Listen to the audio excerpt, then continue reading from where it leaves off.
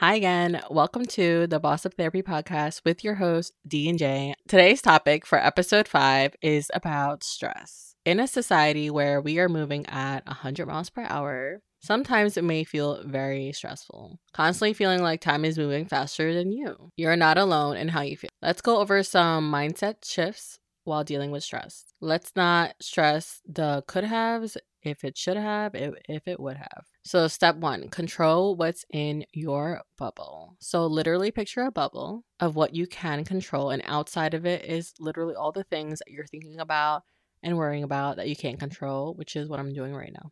If it is out of your control, try not to put it on you to worry about, but instead, as they say, try to put it on God, as everything is on him with his timing. And it's sometimes like we may be worried about things that we are waiting on that we have no control over. Like, let's say we're talking about if you're applying for a job, all you can do is reach out to recruiters, apply to jobs, network, update your resume, but you can't control how people respond or who gives you an offer. So constantly stressing about those specific things are just adding more to your plate, and it does not serve you. So Jay, how do you deal with controlling what's in your bubble? I actively avoid it, guys. That's the only way. As a person who has anxiety, the only way you can stop to worry is to avoid it. So if you're like me and you naturally worry about everything, you just avoid it by thinking of other things or just focusing on everything you can control within that situation. you know you focus on, let's say you're dropping your kids off. Like me, I drop my kids off and I worry that something bad will happen, but I focus on the fact that there's a security guard there, and they do close the gates of the school. So you have to look at the things in the situation that are controlled, if that makes sense. So that's my way of avoiding it. That's my way of avoiding Yeah, that's my way of avoiding of thinking bad things happen to my children when I leave them. Oh, okay. So what you're doing is, one, you're controlling only what's in your bubble, but you're also creating comfort by creating positive self-talk, which is telling yourself, like for example, with the job example, it's, oh, okay, well, I did everything I needed to do, and I trust that this resume will get to them. Like, just trusting the process. Exactly, trusting the process. Our step 2 is about allowing yourself permission to take a break without feeling guilty. So sometimes when we're trying to untangle stress, we get caught up in this loop of constantly worrying about everything, which a lot of us do. I have a tendency of myself to never stop moving, always constantly having something to do, but I think it's very essential to take these mini breaks. Whether it's like actually at my work, we take these boost breaks. So it's like, picture yourself like having these focus blocks, and in the middle of that you have a boost break. So that could be like going for a walk, or going to get some coffee, or running an errand, or going to the gym. And I think that sometimes we forget to give ourselves these breaks or boost breaks because we think that if we work over it. Especially as moms, it's already hard to give yourself a break because you're constantly with your children. So that's probably, from our perspective, the biggest break you have to take, because you have to do it. You can't just let it pile up for years, which is what everybody's doing right now. We're all just piling it up. We don't give ourselves a break because it's always, oh, what do the kids want? What do the kids need? You know? Yeah, I think as moms, it is really tough for us to give ourselves the permission to take a break, and which is so essential, because if we're not good, our kids won't be good. Our mental has to be at a great place. And that goes for everybody, of course, moms or not. In general, like, if you don't focus on your mental first, you can't do all the other things. Like, you can't do your job well. You can't show up for your family well. You can't show up for your friends really well. You can't show up for yourself really well. So it's like it all comes back to you, because that's how people get burnt out.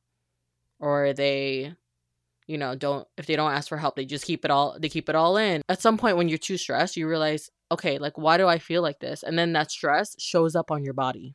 And that can look like you're gaining weight, or you look really tired, or just your hair is falling out, etc., etc. Like, we wear our stress. We actually wear it on ourselves without even noticing. So this step, allowing yourself permission to take a break without feeling guilty, is very essential. And then step 3, know that you're exactly where you need to be. Sometimes we want to move faster, and so we're doing 100 million things. And then we're hoping, okay, I could get there further. But if you don't realize that you have to trust that process, you're just going to constantly overwhelm yourself. And every day is a panic. Every day is a, how can I do XYZ, XYZ, XYZ? But instead, it's like planning against it. Like Jay has always said, like, what are your 3-year goals, 5, 10 years? Or even, what's your next week goals? Like, let's get even smaller. And I think trusting that process, because you can only move as fast as you want, because that door that God has for you for all these opportunities are already open and there for you. Like, running faster won't get you there faster. If he wants you to walk, you're going to be walking. And then I think there's another point where you have to like pinpoint where your stress comes from, because I mean it's all fine and dandy to give yourself a break as a mom, but let's say you go to work, or you surround yourself with certain people and you're like, this is stressing me out. I'm still stressed. I'm still on 100, and I don't want to be on 100. I want to be on 50. So you have to find ways to cope, like we had said earlier, in everything that you do, because I mean, relieving stress, and it's not really like a blanket statement, but you have to find where you can relieve it. By, for example, let's say you want to open up a business, you start thinking about, oh my God, I can't find a storefront. Okay, so this is not going to work out. But if you think about, I'm exactly where I need to be, which is planning towards that storefront that's opening, saving up the money, planning out what the layout would look like, you're still working towards it. Stop thinking that if you've missed step one, you can at least work on whatever else you can around it. And so sometimes know that you're exactly where you need to be. We make plans and God will laugh. That's my 2 cents. Yes, he will laugh because it's on his timing. So he's going to be like, okay, and that's what he's going to say to you. He's going to say, okay, and okay, Jay, what now? What do you want me to do with that information? It's going to be on his timing, and it's for your own good. He knows, he has the plan for us written already. He's not going to let you take a peek, but okay. And then step 4 is identify the patterns and habits as they repeat until you notice. So say that let's say you don't have the best boundaries, like you have a lack of boundaries that's causing you to feel more stress. Like, let's say if you are people pleasing, right, that can cause you more stress because you're having a lack of boundaries. So what is on your plate that doesn't need to be on there? And those things could be patterns and habits that you have that aren't serving you. For example, it's okay to say no, and I cannot take this right now. My plate is full, but I can offer you an alternative solution, or maybe you can reach out to me next week and I can see if that's doable. Like, that's one way to say it, or just no. Just no is fine. But if you want to have an elaborate explanation, that would work too. And I think practicing having boundaries and noticing what habits aren't serving you will also allow you to untangle the stress. Let's go over the key takeaways in today's episode on detangling stress. Step 1, control only what is in your bubble. Sometimes we can't control everything, like people's feelings or what happens on a day-to-day. Step 2, allow yourself permission to take a break without feeling guilty. Step 3, know that you are exactly where you need to be. Stop rushing. And lastly, identify the patterns and habits as they repeat until you notice. All these patterns and habits that don't serve you will continuously repeat in lessons to you until you notice that.